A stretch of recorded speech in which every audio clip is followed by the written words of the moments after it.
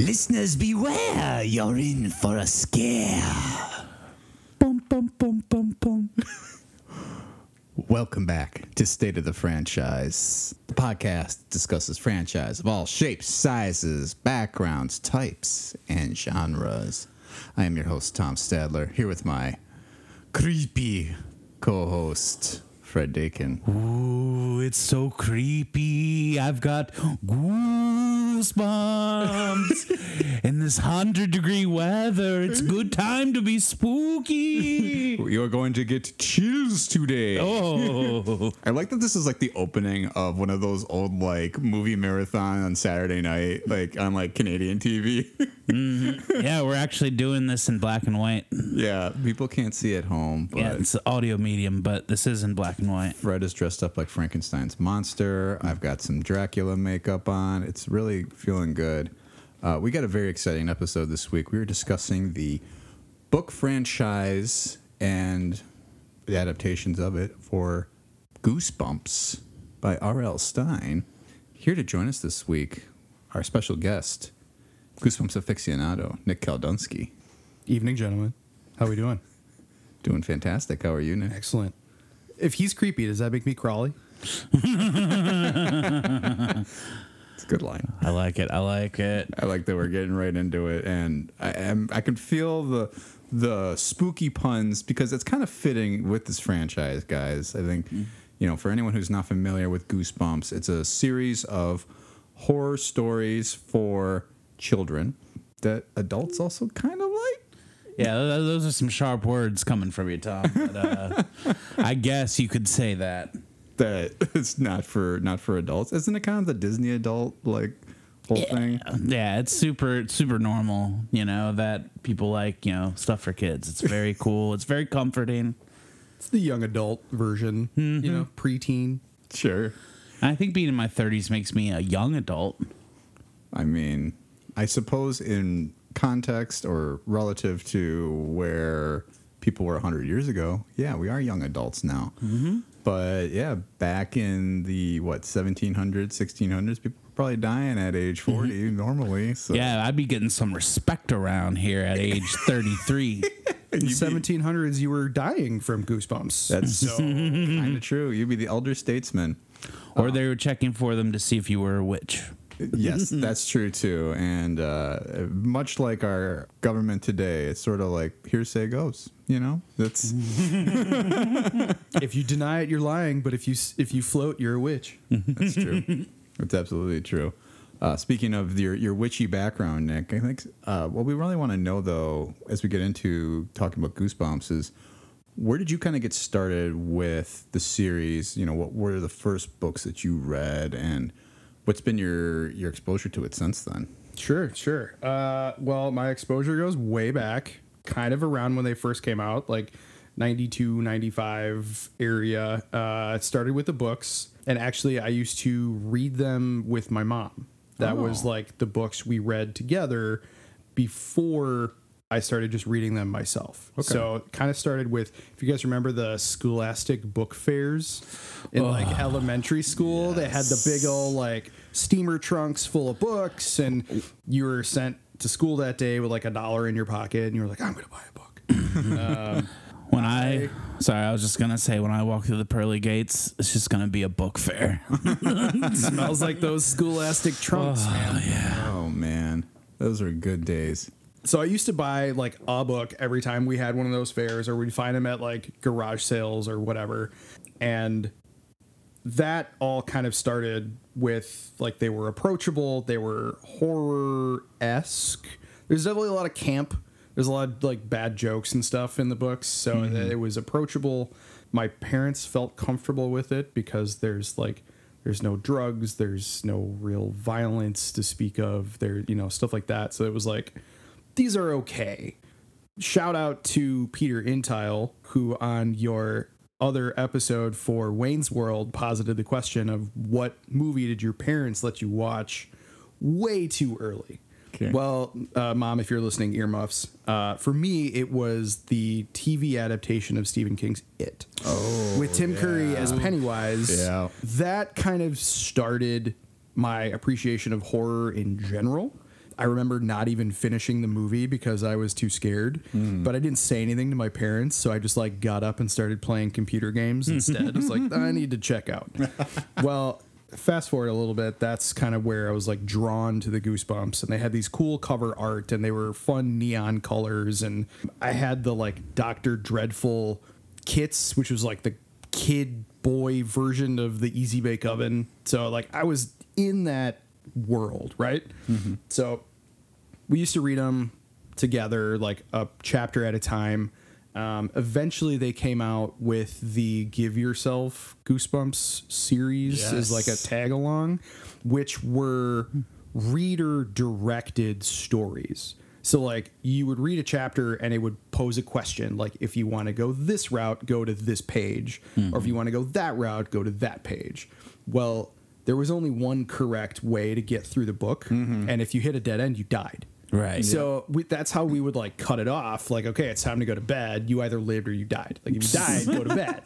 So that was the introduction, and then Saturday mornings came along once they started doing the TV adaptations. Watching that was like an okay thing to watch because it was kind of as funny as it was scary.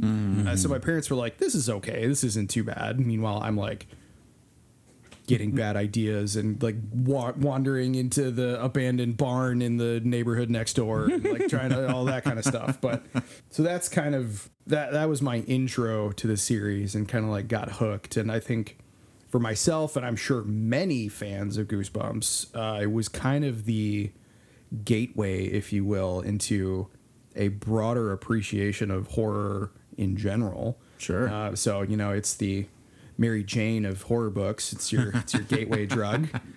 Yeah, that was kind of how I got started. Sure. Yeah, that's definitely, I feel like you're probably not alone in that.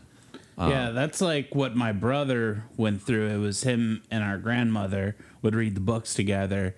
And by the time, like, I was a little too young as they were coming out. I was like 3 or 4, but I could take them off the shelf and I could look at the pictures. Oh, yeah. And, like, that was enough to be like, oh, God, because he literally had rows of them.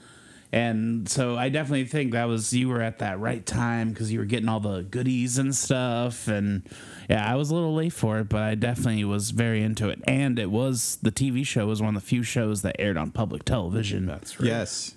So that's big for me. That's right.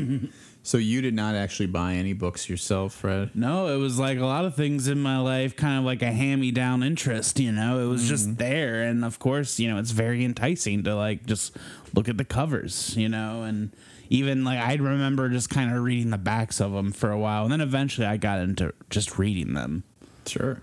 And I think the covers are, I mean, now you look at them, you're like, okay, these are fairly tame, but as a kid, you're like, holy cow, these are creepy. Like, Yes.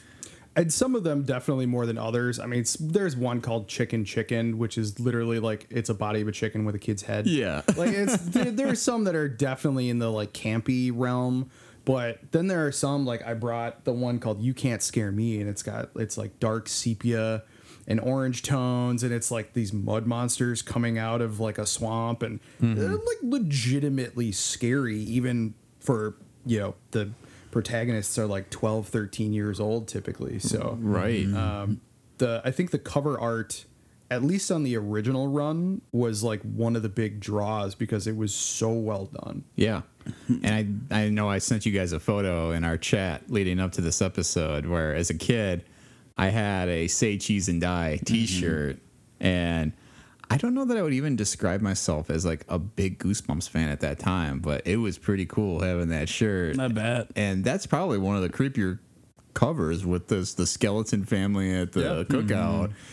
And because it's just very unsettling being like, well, what the heck are we looking at here? Why are these people in action like this? Yep. Yeah, there's like a lot of dread to the pictures, I think. No, absolutely. I think there's a sense of like uneasiness every time you look at one of them. Even when the most the tame one, it's like what the chicken. You got the head of the girl on the chicken, but it's still sort of like, okay, what's happening here? It's like something's not right in this world. But yeah, I think my experience too is very similar to yours, Fred, in that my sister was the one who initially started buying and collecting all the books. So that's where I saw them at the Scholastic School Fair then. And I'd be like, get this one. And I would kind of have to implore her, like, oh, man, this one looks really good. And I was like, we don't have 32 yet. We got to get that one. Yeah. And by the time, like, I was going to the book fairs, the series that was definitely not as good as Goosebumps were, and I couldn't even tell you a title, but the scheme of the titles were a monster doesn't do this. Like, vampires don't do homework, or werewolves don't teach gym. Oh, yeah. And I know I got it from the book fair, because the thing with the book fair with me, if the book came with like a little bullshit toy, that's what I was getting. And I remember getting like a rubber bat with the book. And it was just definitely one of those pale imitations of the Goosebumps, though. Well, it felt like a lot of them were all pale imitations even after this. Remember, what was it? Fear Street was his other book Well, series? Fear Street's a little different. Fear Street's a little different. That I'm actually gonna let our guest take it. That came before Goosebumps. Okay. And actually, I had to check this out, but the Netflix adaptations of Fear Street are actually adaptations of those Stine books. Oh, okay. So that's kind of where that came from, and how R.L. Stine was approached by Scholastic to create kind of a kids series, because he had already done Fear Street, and that was already a standing, like, developed product. But Fear Street was more slightly older than Goosebumps. Like, Goosebumps was supposed to be like the next, like, younger generation for, like, getting them appreciation of horror. Sure. Yeah, Fear Street, I've only read one of the books, and I saw the Netflix show, which is pretty cool show, because it kind of feels like you're watching R-rated Goosebumps, and it's pretty fun that way. Yeah. Yeah. A lot of 90s needle drops, which is pretty fun, too. Yeah. Get down with that. Yeah, it was more R-rated, and I feel like it was probably more targeted toward, like, people who are reading, like, Hunger Games, or, like, kind of that, like, YA that's a little darker. Yeah. I feel like that's the sweet spot for Fear Street. Gotcha. Yeah. I've never read or seen anything of Fear Street, so that's why I'm sort of confused, because I almost thought it was a separate series at first, because wasn't there a competing, like, book series for Goosebumps that was by a different author? The name Grisham keeps coming to the head, but that's obviously not right. No, I'm not sure. I can only think of the one I was talking about earlier, and then the Nickelodeon one. Oh, Are You Afraid of the Dark? Are You Afraid of the Dark? Now, that's my jam. If we want to do a podcast episode on that. Which I hear, like, that is definitely, I hear there are people that are Goosebump people, and there are people that are You Afraid of the Dark people. So, Are You Afraid of the Dark actually came before Goosebumps by like 5 years. Was before the Goosebumps series. It was a TV show? It was a TV show first.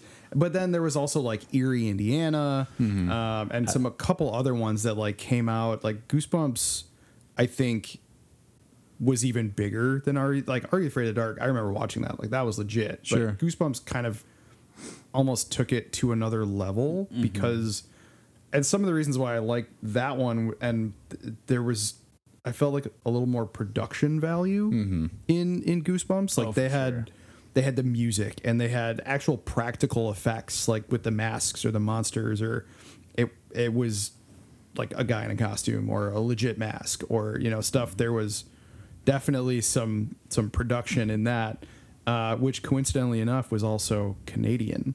There's a lot of Canadian in Goosebumps too, for sure. And Are You Afraid of the Dark, I think, was also a Canadian. Are You Afraid of the Dark is a Canada Fest is the difference. Goosebumps, every once in a while you hear an episode where you hear like, oh god, this is definitely all Canadian actors, but Are You Afraid of the Dark's like, hey, can I tell you a scary story? Yeah. Well, the entire effects team for Goosebumps was in Toronto. Oh dang. So like, there's some serious ties up there. That's interesting. And there actually are a couple actors that I think I was just looking at some of the episode, like screen caps, and I definitely recognized a couple of kids who were in like the Are You Afraid of the Dark episodes. And it's interesting that these were all at the same time, because it kind of feels like it was almost this like kids horror renaissance of like, we're going to tone down Stephen King and all these other popular like 80s entities and start turning them into something that's more marketable and more, you know, consumable for like families or audiences of younger ages. And that's kind of something that you even brought up, Nick, was that it was sort of a gateway for you into your adult years.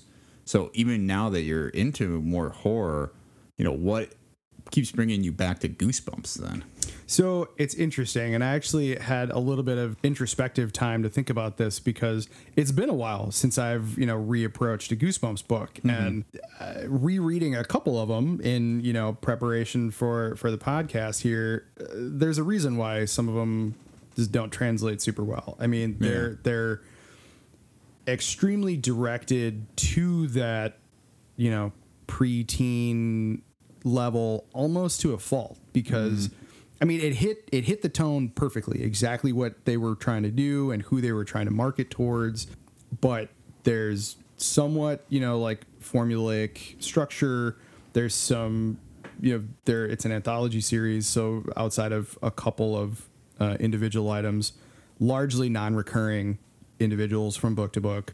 But that said, some of them really hold up and some of them are actually really interesting. Like I reread the first Monster Blood, which is like one of the first 5 books that was published. It's a good book. And I mean, it holds up. I mean, it's got your isolation tropes. It's got your, small town scares. It's got, the titular Monster Blood, which oddly enough is actually not Monster Blood. Turns out to be a cursed child's toy. So now all of a sudden you're going from a weird, like, monster thing, and then all of a sudden the twist is it's actually a witch that's been a cat the whole time and cursed it. So now there's this supernatural twist, and it's definitely interesting looking back at, like, I can understand why I appreciated it so much as a kid, but there are some things that I thought were really interesting as an adult rereading some of the books. There are some, I think, potentially unintended recurring themes. So things like adulthood is a scam, like largely a lot of the in the books. So they're all obviously through the eyes of the adolescent. And what's one thing that a lot of adolescents will complain about is my parents don't listen to me. Right. Well, a lot of the parents, oddly enough, outside of monsters, are completely hopeless, and they don't listen and they don't pay attention, and they're useless when it comes to like fixing the problem.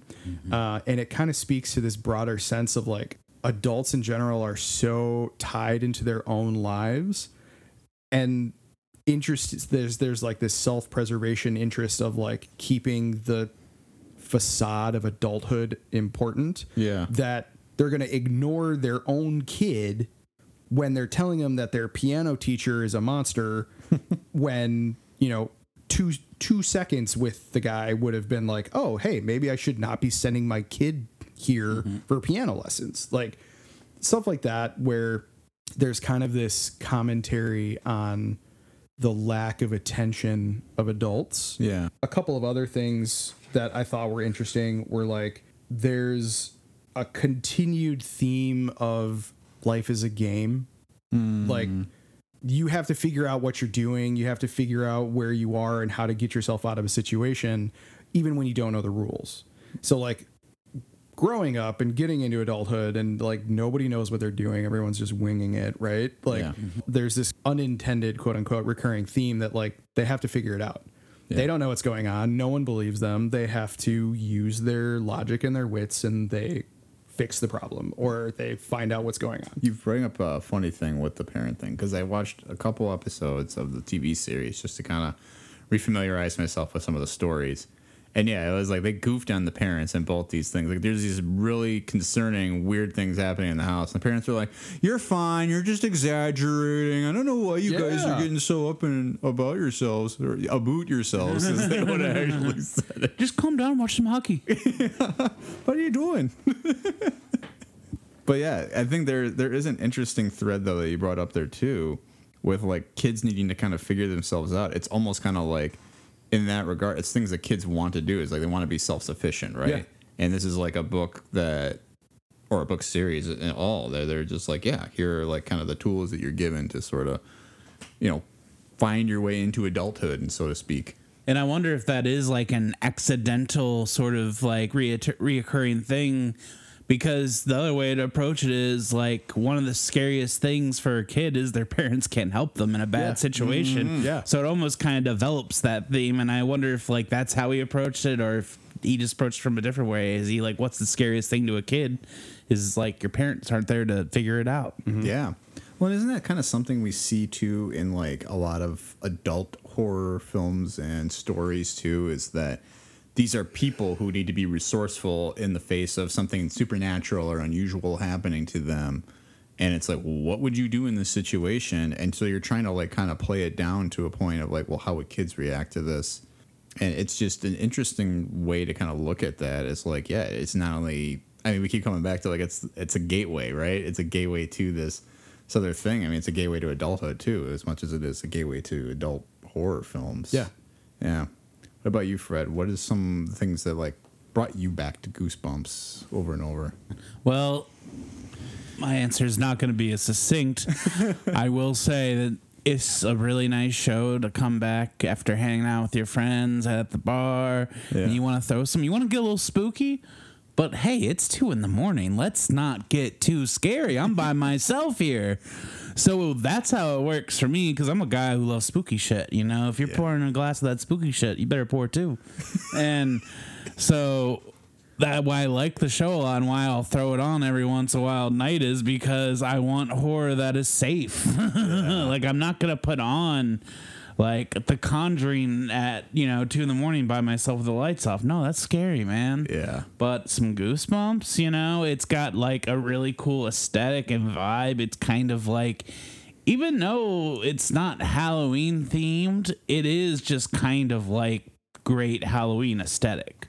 Like from the music to the shots and just, I don't know, there's something about like even just coming back from the opening theme part, and it's like, quiet scene in the beginning, and you have like the green globby writing. That just like puts me in comfort zone. And it also just feels like I love that era of TV. I said it on Star Trek, like that 90s kind of, especially adaptations of children's works in the 90s, I find very comforting. I remember loving like the Mouse and the Motorcycle movies and all those. Yeah. Like anything that they would throw on at school, the Mixed Up Files of Miss Basley, Frank Weiler, the movie, anything like that is just super comforting to me. I don't know why. Yeah.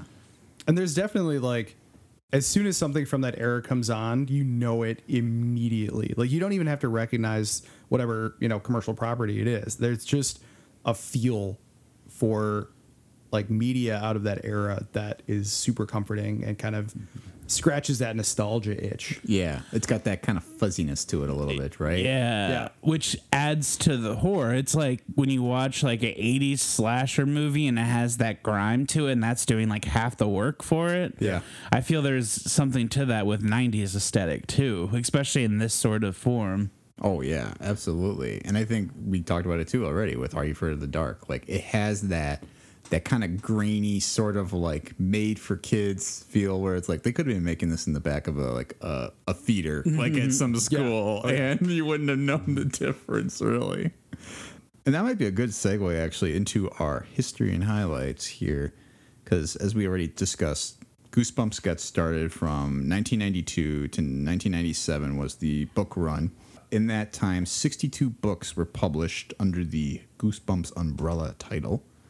Nick already did a good job of hitting on a couple of the spin-off titles. Give Yourself Goosebumps, which I remember reading. I have very fond memories of that. I remember the Escape from Something. It had the big old purple, like, alligator thing on the front. Yeah. There's the alligator one, and the one that I loved was it's like the purple peanut butter.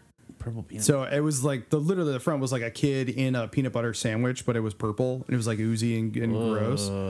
But every time I saw it, I thought of the like Smucker's combined like grape jelly and peanut butter thing. So it was like just a great cover. Oh man, they do the gross horror pretty well in some Goosebumps. I will say, not my thing, but I tip the hat. Yeah, absolutely. There is. With that Give Yourself Goosebumps, that's basically just choose your own adventure, but we might get sued for the trademark because that's what Black Mirror found out on Netflix, right?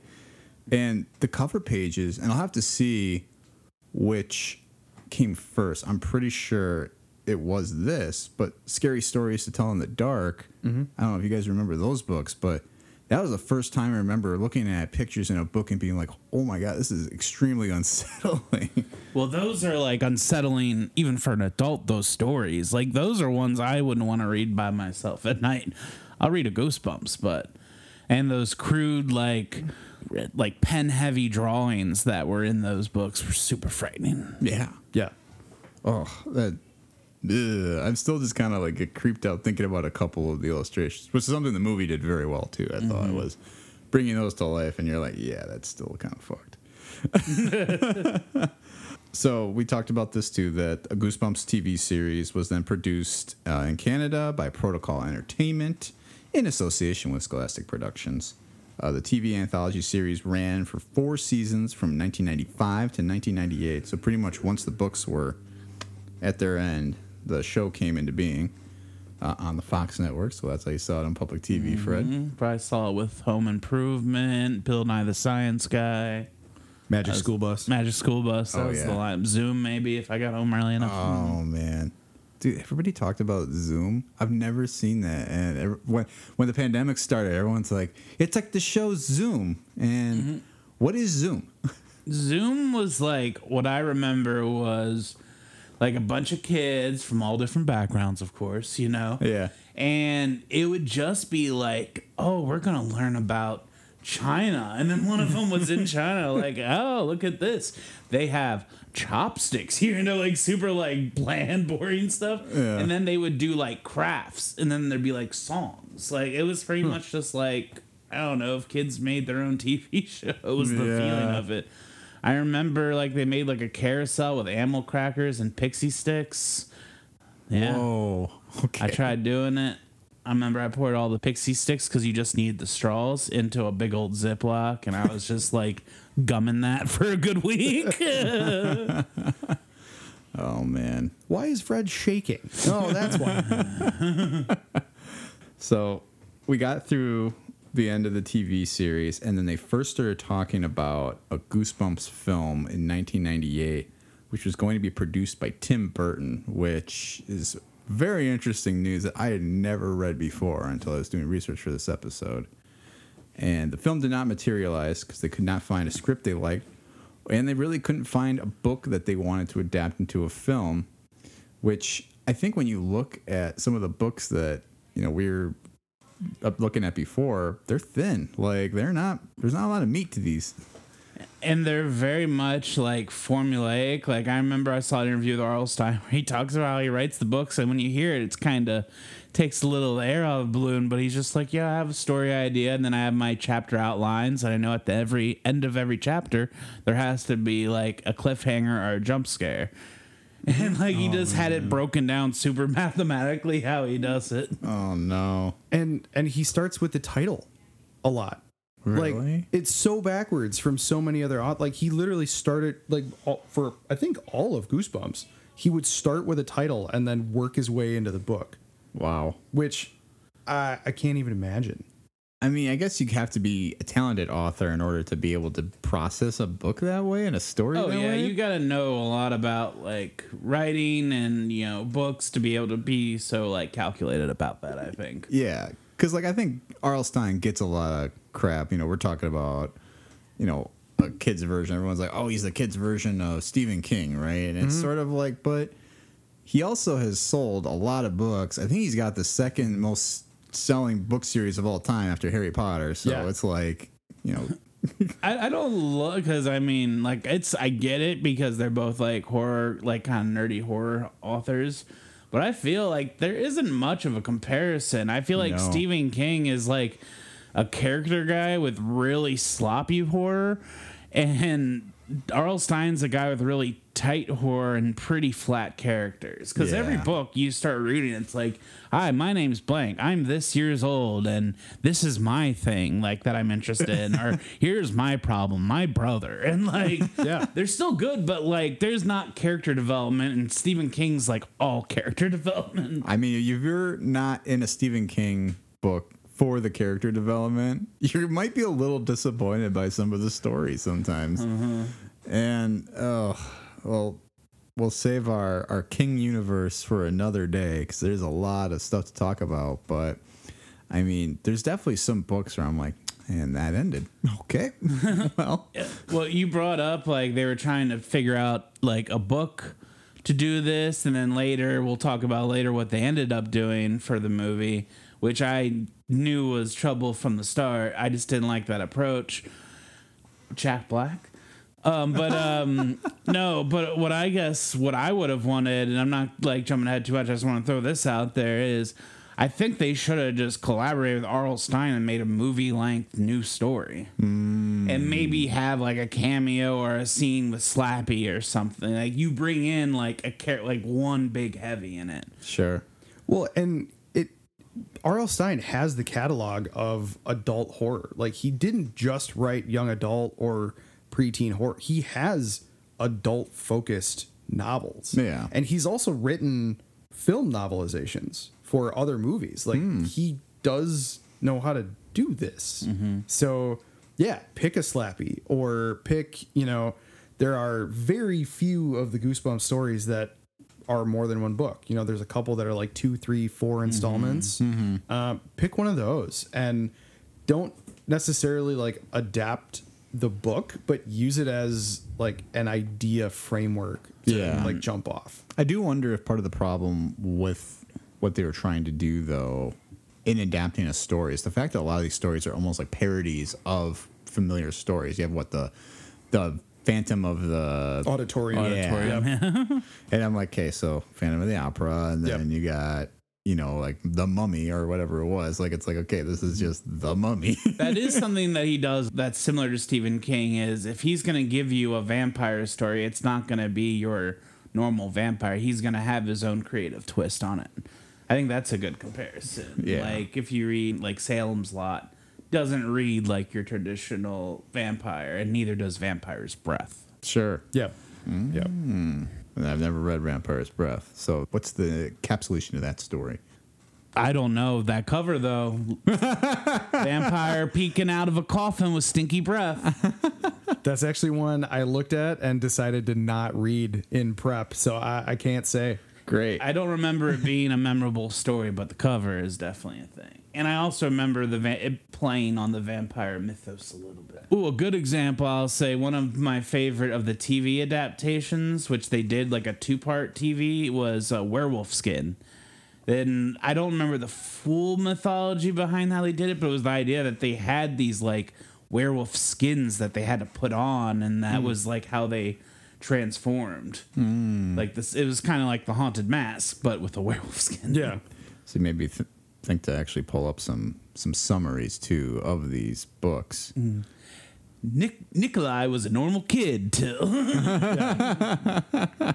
There are also like some author tropes that like did bleed into Goosebumps that I think he doesn't get enough credit for, right? Like there's the unreliable narrator, or the he always has a twist ending, or it's never exactly straightforward, but that's in like the best of Goosebumps, whereas there was a lot of them that were like very kind of flat. Yeah. Yeah, like the cover was doing most of the work. Yeah, like definitely. Deep Trouble. Couldn't tell you what happens in that, but that hammerhead shark on that cover, that's scary. Legit. And I think it might even be a good chance to talk about the cover now before we even get into more of the movie lore, because the illustrator's name is Tim Jacobus, and he, I think, had really that knack for, exactly as you guys are kind of saying, like drawing intrigue to the book, where it almost became as much a collector's item as much as it was like a story that you wanted to read, right? Like, would you even say at one point you've read all the books? I don't think so. No, definitely. But like you said, the collector thing in the 90s, we collected Pokemon cards, and we collected Pogs, and we collected the Snapple Elemental drink bottles, right? Like, Yeah. I Well, that never died. We got NFTs now. Yeah, exactly. That's still here, but I definitely collected the books, like, because I liked the cover art, and also because I was the kind of person that was like, I want all of them. I definitely did not read all of them, but I wanted all of them. And the funny thing about the the cover art done by Tim, he was so prolific throughout the Goosebumps run. There was actually a rumor going around that he used to work for Converse because so many of the covers like work in Converse art or like sneakers or stuff like that. And he was like, no, I just like drawing sneakers. Oh, that's a wild He rumor. does draw some sick sneakers. They're super when you start good. thinking about it. I will say, like, when I always told myself if I buy a house eventually, I'm not a collector person, but I am going to hop on eBay and just buy all of them, just have them in the house. Just because that's like one thing. I think they're cool looking. It's not a super expensive thing to get interested no, in. not at all. You can get them all for like $150. Yeah. And like, I'm going to pull that trigger and just have them on the shelf because, you know, kids, I would love to read them with a kid one day. Also me, just like, look at that, that's scary. You know? Now, are you talking about the whole original run? Like, or are you going to get all the spin-off books too? Like, what is this? Originals and Slappy Land or spin-offs, something? and then I'll Slappy probably World? decide my cutoff as I go. I actually had that exact scenario where I'm trying to get the entire original run. My daughter is not old enough. She's only 8 months old. That's a little too A young. little too young. But just recently, we had two of my nieces stay with us. And I typically tell them a scary story at night whenever they stay over. And I actually adapted one of the scary stories to tell in the dark, stories to them, like brought it down to earth a little bit. But this last time I was like, I don't really want to come up to anything. Why don't you two go pick a Goosebumps book off the shelf, read it, tell me what you think. If you don't finish it while you're here, like take it home. So right there was the first, like, they're approachable. They're the right age. Like, have at it. See what you think. Yeah. No, I think that's definitely a good way to go about it. And it's definitely good to think about who's going to be able to have it. I mean, it seems like you could read one of these in a night if you had a guest over or you know, nieces, nephews, kids. Like, there's definitely some easy consumability with these books. I think it definitely is legit. But yeah, so I think that's definitely a big piece of what makes these books kind of stick is the art. And yeah, the collectability is big. But I think there is something else to be said too for how, I shouldn't say they're relatable. The stories aren't relatable, but they're familiar, right? It's something we sort of touched on too with like the parody trope. But there's something about when you watch one of these on the TV series or you read one of the books where it starts to feel like, oh, I kind of know this story. But then, as you guys were talking about, he does a good job of doing those twists. And I think that's probably why, as we get back to the movie thing here, it's so hard to find something that would have been original without writing something that's just original. But George Romero tried to do it. Yeah, I would say I am not very interested in a Tim Burton one because that's too much of a potent flavor. I think it wouldn't be what I want, but George Romero, I feel I kind of want to see that. So George A. Romero, for those who are not familiar with him, just in the case other people don't know him, it's the director behind Night of the Living Dead, all like the big zombie movies, kind of the godfather of zombie movies, right? And his idea for a Goosebumps movie was going to be an adaptation of Welcome to Dead House, which was the first book. Mm-hmm. Yep. Okay. And he wanted to do that with a focus on capitalism and greed, but did not go forward at the studios for unknown reasons. Yeah, well, what that made me think of was that's kind of the vibe of the new Scary Stories to Tell in the Dark, whatever it was. Yeah. There's like a through line about like Vietnam and war in that movie. That Guillermo del Toro, I feel a guy kind of in a similar vibe as George Romero. Like, he's like, yes, I wanted to make it about the politics of the 60s and 70s. And I'm just like, you wanted to make this movie about that? Yeah. And I felt like I thought of that right when you said the George Romero thing, or you had it in the notes. I was like, this sounds like Guillermo del Toro talking about his movie. Yeah. And I mean, we'll save Scary Stories for a whole other episode because I think there is something interesting there now that we do have the movie and the books. But it is interesting to see that take where you are kind of getting into this whole backstory and trying to make it relatable to a modern society through like, hey, look at the past through this lens, because you don't expect the movie to take that avenue at all. And I think through a Goosebumps lens, that would have been super fascinating, and something that I think a lot of kids who grew up with this would have latched onto now is like, oh, I remember hearing about how great the 60s and 70s were growing up when I was a kid, and you sort of realize, oh yeah, no, actually it was sort of a not great time. Forrest Gump lied to me. Yeah. Well, and we're the movie nerds now, right? Like we're the generation that grew up on this. We have that nostalgia kick. We have that tie to it where, yeah, we are the perfect market for that kind of a movie. Absolutely. And I think that's why a movie like Scary Stories Tell in the Dark kind of worked, and what Goosebumps ended up coming up with, which I'll throw this out, I did not dislike it. But It's fine. It's fine. It just doesn't feel like Goosebumps. yeah, because it was in January of 2012. They finally reported they had a draft of a screenplay written by the guy who wrote Shrek Forever After and Bryan Singer's Jack and the Giant Slayer. So we had a real powerhouse. Yeah, you got like a guy who makes shitty movies and a guy who does shitty things and makes shitty movies. Really collaborating together. So it's the director of both those movies, and then they cast Jack Black to play a fictionalized version of R.L. Stine. And he did a song, I remember. It was like Goosebumps or something like that. You're feeling goosebumpy? It's Goosebumps and Jack Black, and it just, yeah, it was fine. But Should have been David Wayne. David Wayne? Oh, yeah. And, I'll show you a picture of David Wayne from... Did you ever watch the show like Stella, or was it The Union, the big comedy group? Oh. The State?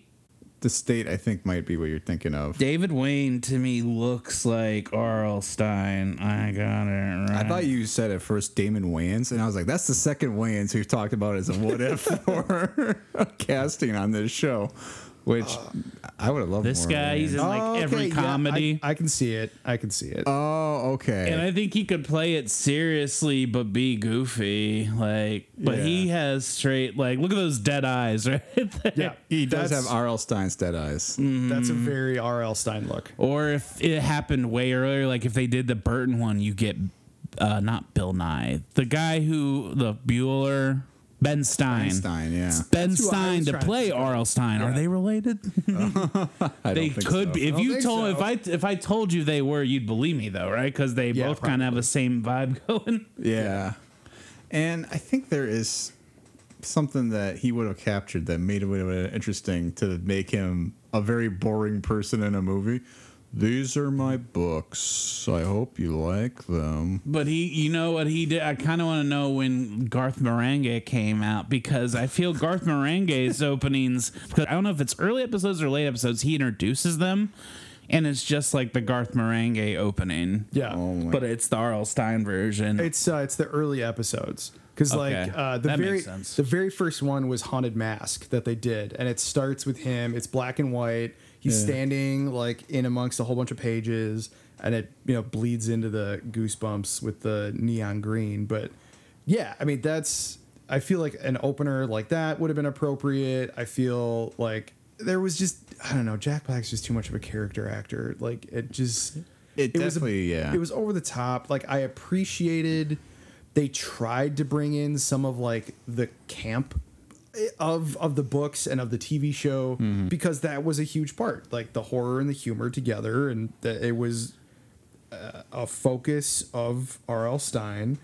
I was saving it for the coulda, woulda, shoulda, but it's too appropriate for right now.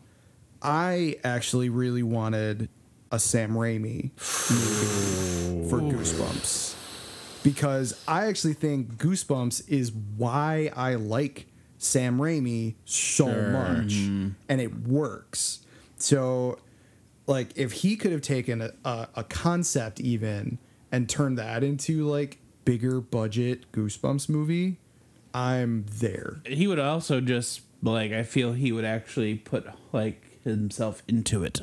He seems like that kind of guy versus I kind of like the idea of the John Carpenter version of a Goosebumps, but he doesn't give a shit about Goosebumps. No, not at all.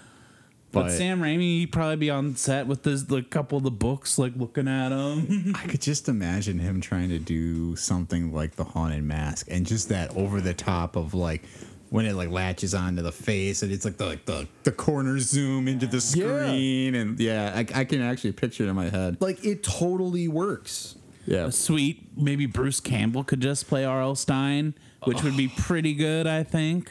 At that age, Yeah, and that he could time, do it. He could do it. Bruce Campbell would have been a good pick. I'm glad you brought up Garth Marenghi's Dark Place, though, because I kind of want a Goosebumps movie, though, in that vibe.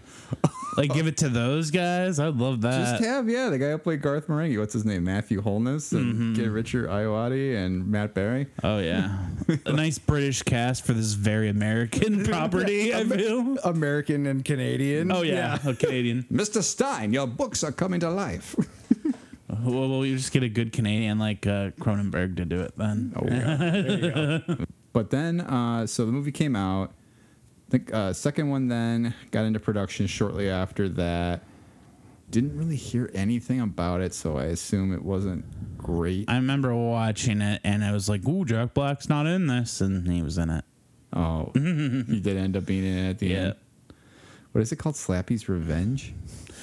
That's what's kind of fun is because Jack Black plays Slappy, which if you were just telling me Jack Black's playing Slappy and that's it, that performance I remember being pretty good because he's doing like Jack Black thing, but it's like Jack Black Joker thing almost. Yeah, that makes a lot more sense. I never saw the second one because I was just so underwhelmed with the first. I was kind of like, nah, I don't remember, but yeah, Slappy kind of takes the movie and it follows him for a while, and he's voiced by Jack Black. That's kind of fun. That's better. Yeah, that's better.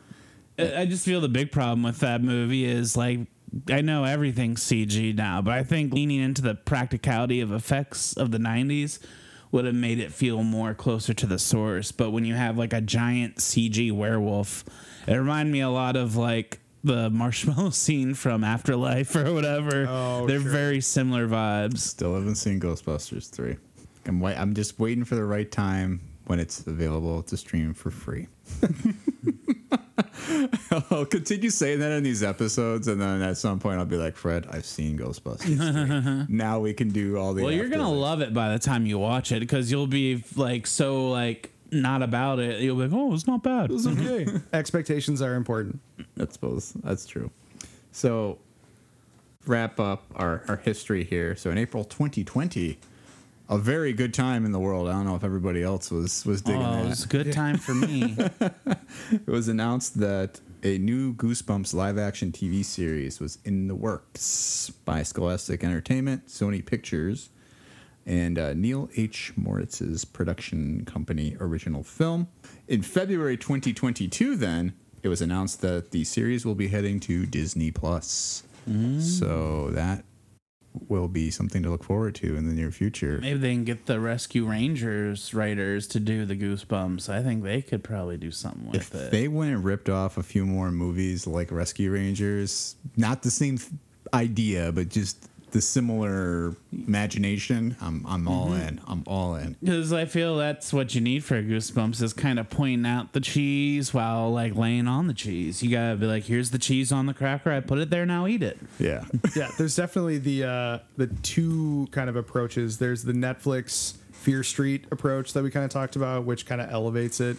Or there's this self-referential, sarcastic Chippendale version, which I would definitely appreciate that as well. Absolutely. I mean, that's something that the first movie tried to do a little bit, right? And like, oh yeah, look, the books are coming to life. Haha, shenanigans. But I didn't do the Leonardo DiCaprio gif once while watching it. oh, And that's a good test of a legacy sequel is if I'm doing the Yep. beer in hand point, Yep.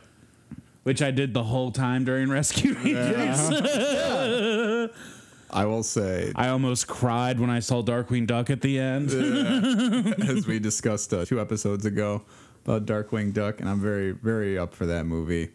I will say Top Gun Maverick also. I mean, from the very moment the movie starts, you're doing the Leo gif. So that's all I'll say about that. But Can I ask a question and you can say whether or not you want to hear the answer? Is there a scene with like a de-aged Tom Cruise in it. Do you want to know this or not? I do want to know this.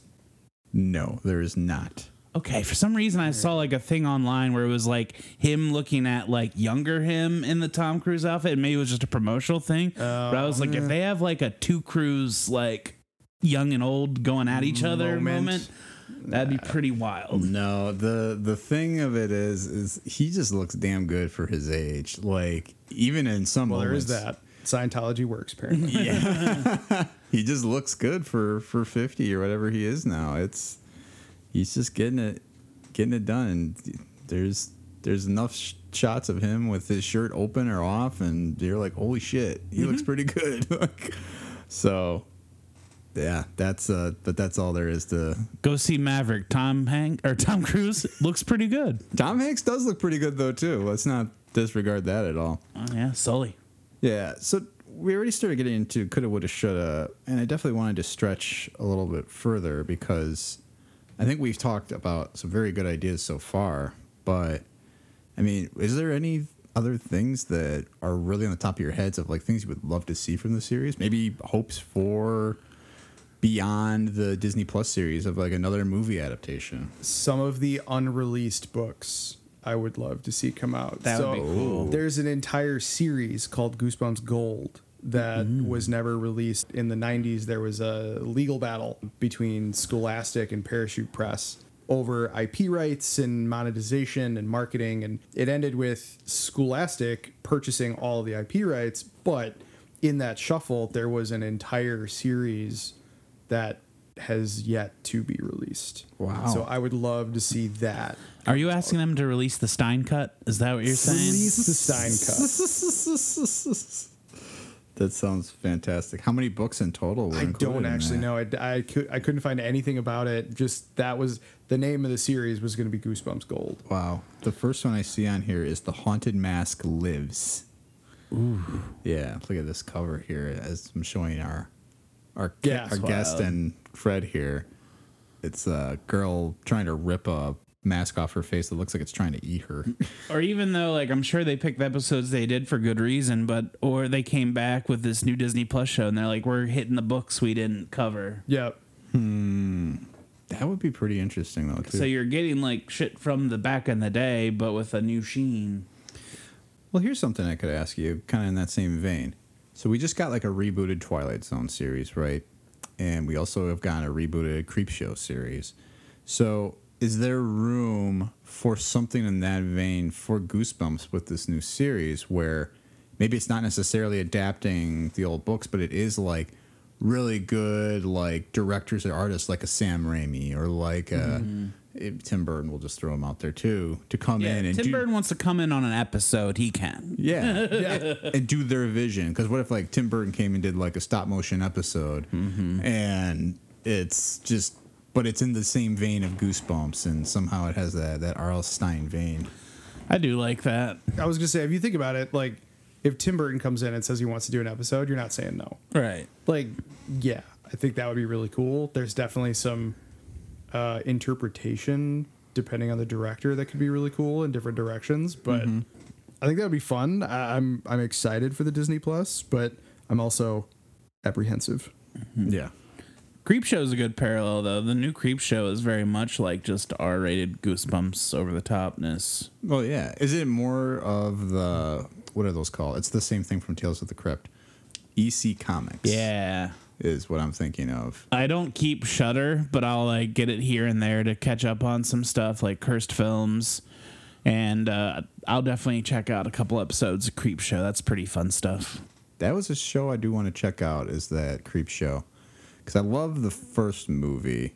The best segment in that movie, and it's something that I would love to see if they could do it with a similar actor, is where they put Leslie Nielsen in a very dark role. And he is just menacing. Oh, nice. I've never seen the movie. I need to. That's definitely a must. But I love it because it does exactly kind of what Goosebumps does, and then it sort of turns your expectations. Because when you see Leslie Nielsen walk on screen in a movie from the late 80s, you're like, okay, things are about to get goofy. You're going to get some fun parodies. But no, he is just straight up like menacing, just like evil, and it's like a really good role for him to chew the scenery. And I would love to see them try and do that with people of like a good comic actor, maybe not like Jack Black, but somebody else who could maybe just bring a little more gravitas to a role where it's like, oh yeah, they're known as like, like a Disney kitty bopper, and then they just do something kind of like weirdly dark. I think some of those subversion roles they pay off really well. I mean, it was not a good movie, but I'm immediately reminded of 1 Hour Photo with Robin Williams. Definitely. Like, not a great movie, but he was terrifying in that role. Like, a perfect non-comedy horror movie for him. And that was one of those, like, subverted expectations. Like, you see Robin Williams, you're not thinking he's going to be terrifying. And it paid off. I don't know if you know, that's an adaptation of Say Cheese and Die. One thing we didn't even talk about, too, when we started talking about the TV series was some of the famous faces that made their way into that Canadian TV show. One in particular we'll definitely have to bring up is Ryan Gosling, since he's about to have his little reemergence here in the next few months. And him in Say Cheese and Die. Yeah. And it's just kind of mind-blowing to see some of these young actors who were nobody at the time and then came on to something. And then I saw Hayden Christensen in Night of the Living Dummy 3. It's about the acting you'd expect from him at that age. But is he better or worse than the kid in Phantom Menace? I think that kid, Jake Lloyd, who played young Vader, I think he got a real tough run. Like, he's better. Jake Lloyd, I'm saying, is better than young Hayden Christensen, but I don't know. I feel bad for that kid. He really got a lot of crap for being, 10 years old? And all these, like, adult nerds kind of like us are just telling him he sucks. Just crapping on it. And you've got George Lucas, who has a famously poor dialogue writing. Like, that's... And he was also giving line reads to everyone, too. Yeah, right. The guy with the most boring voice was giving line reads. Okay, now say, I don't like sand. Now say, yippee. With a little more gusto. A little more. That's good. Yeah, it was a very interesting series, so maybe we will see some more kids who end up becoming bigger name actors down the line. So I think that kind of gets us now to the end here and talking about our power rankings, which this week I'd love to talk to you fellas about the top 3 covers from the books. And Nick is our guest. I'll have you kick us off. All right. So... And maybe what you can do is describe the cover a little bit, just so people, since we're doing a podcast. We're trying to paint the picture here. So these are, like you said, covers only and don't necessarily tie to the story underneath. But one of my favorites is, I mentioned this story earlier, it's called You Can't Scare Me. And it's one of the original run. It's fairly early on in the 60-book series, but it's... the cover is kind of like sepia toned. It's orange. It's got trees and like fog in the background. And so that's the like secondary run. I might have it here. It kind of looks like the Swamp Thing, but made out of quicksand. And it's like mud, clay. I didn't bring it, but I got it now. It's I didn't know they did a secondary run of covers. Yeah. So for the listeners at home, I'm looking up the covers so we can all look at them at the same time. And I found a remade cover for this book that he's talking about. Yeah, that's the one. Yeah, that's the one. So it's got like the tree and the swamp, and it's about like these mud monsters that are... You find out in the book that it's related to drowned villagers that the upper class didn't save. Yeah, but it's just got that very creepy like Swamp Thing vibe to it, like traditional horror monster kind of deal that I always thought was a very, very cool cover. Would you say it was the greed and capitalistic nature of that upper crust that prevented them from saving those people? Absolutely. Because then Romero was the guy. Yeah. That there's your trope right there. The bourgeoisie rising again in the future to kill your grandchildren. Clearly. I just wanted to say real quick before you go on to your second one. I do also love that they also have little like taglines for every book on the cover too. This one is "They're coming for you." which is also a reference to Romero, right? They're coming to get you, Barbara.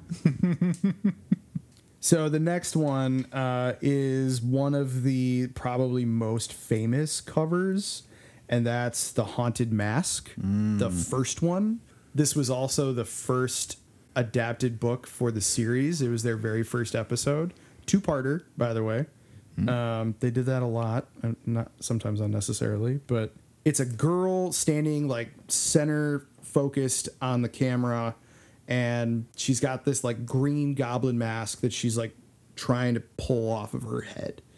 And I think that one just spoke to, I don't know, like I definitely did this, but I'm sure a lot of kids, like you got your head stuck in a mask and it was weird and creepy. And especially if it was one of those like heavy plastic rubber ones, you got all clammy and kind of like claustrophobic and you couldn't get it off.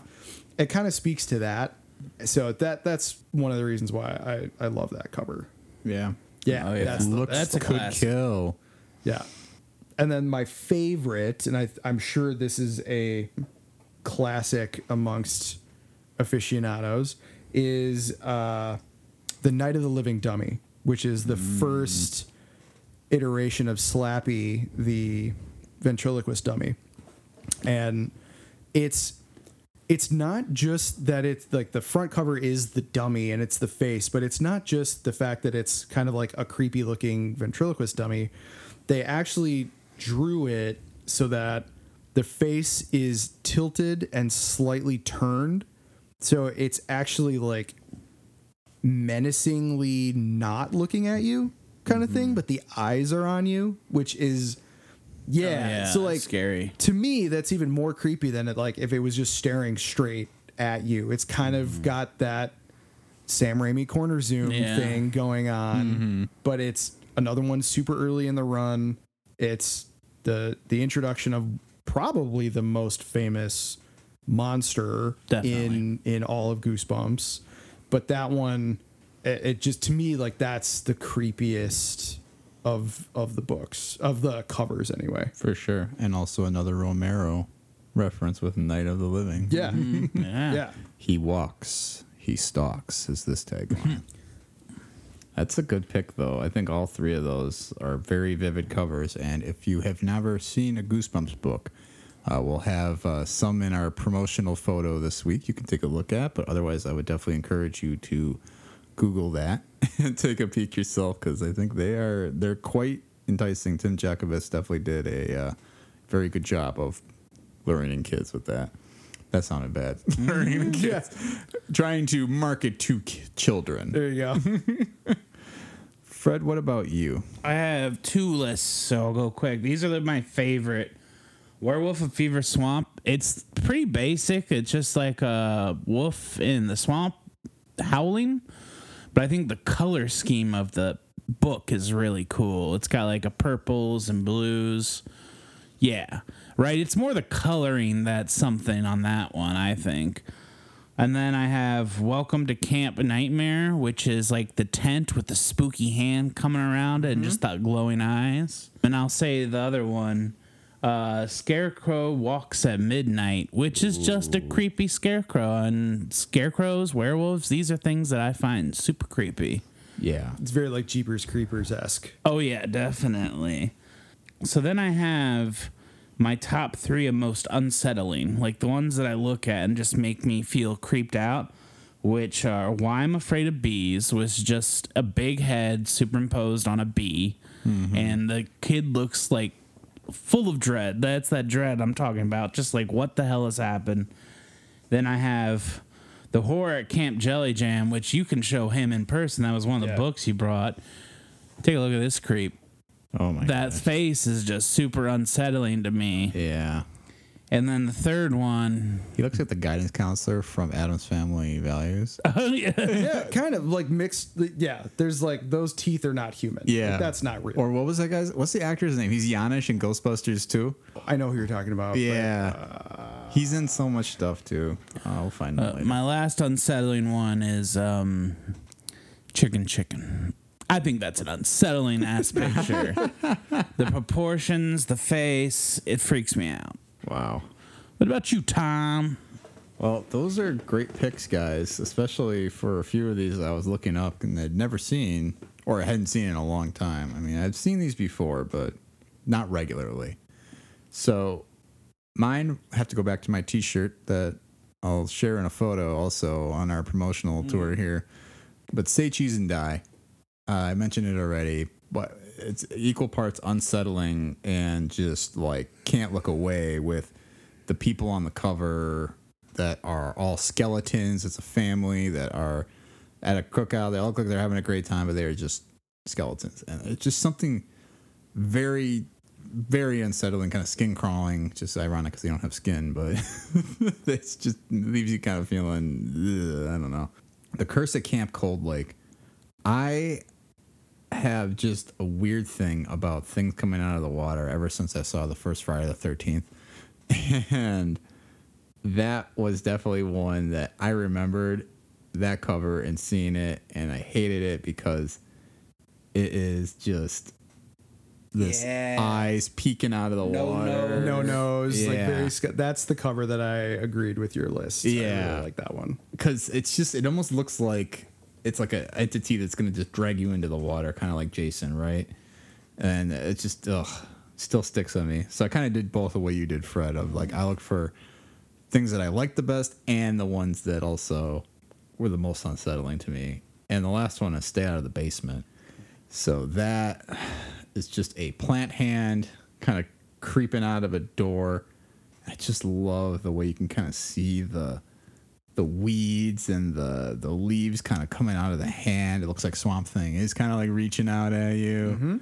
And it's such a weird thing with the tagline, something's waiting in the dark. I mean, basements are creepy, especially when you're a kid. So when you see that, it's coming out of your basement, you never want to actually go in your actual basement. Those are my three, and I think those are probably all collectively easily the best of the covers, or the most recognizable. I don't think we missed one that anyone's going to be like, yeah, why didn't you talk about that one? And if you do feel that way, let us know. Yeah, you can reach out to us. You can tell us why we're wrong. Tell us why maybe we were wrong. We are at State of the Franchise Podcast at gmail.com. I had to make sure that was the actual email address. We've only used it a couple of times.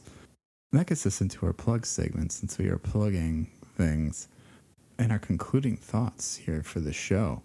So, Nick, I know you're not somebody who does a lot of projects, but is there anything you would like to plug for yourself? Not really for myself, but I would say, support your local arts. Check out shows, go to music events, go to comedy, go to improv, go, see local things, support your community, go to your local library, check out these books. Those kind of places do a lot of good for a lot of people. So definitely take some extra time. If you're looking for a movie, maybe grab it from the library. Like, there can't hurt. Yeah, that's Definitely a great call out. Yeah, I think if anything comes from this episode, which I think is our first one on books specifically, y'all go and read something. It's good for you. Yeah, read a book, you slobs. Fred, what about you? Anything you'd like to plug? Just check out Interchange Theater. I'll be doing something. Very short but sweet. Interchangetheater.com. See Fred in some shows. We had some fun a couple weeks ago performing, Fred. Yeah, it was amazing. We killed it. Yeah, great time. Had a lot of fun. So, come out and check out more. I will plug our Buy Me a Coffee page, buymeacoffee.com/SOTF. We are still just trying to pull in some funds to help support the show, support some of the new equipment we're trying to get in here. At the end of the day, all we're looking for is your support for the show. If you feel like dropping us a couple bucks, awesome.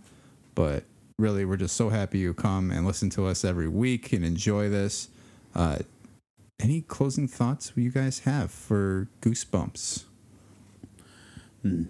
Hey, be careful out there. It can be spooky. You're in for a scare. They were in for a scare. And they're still in for a scare. They don't know how this episode's going to end yet. But Nick, wanted to thank you for coming out here today and Absolutely, talking with guys. us. This has been a lot of fun talking about Goosebumps. And stay tuned for next episode.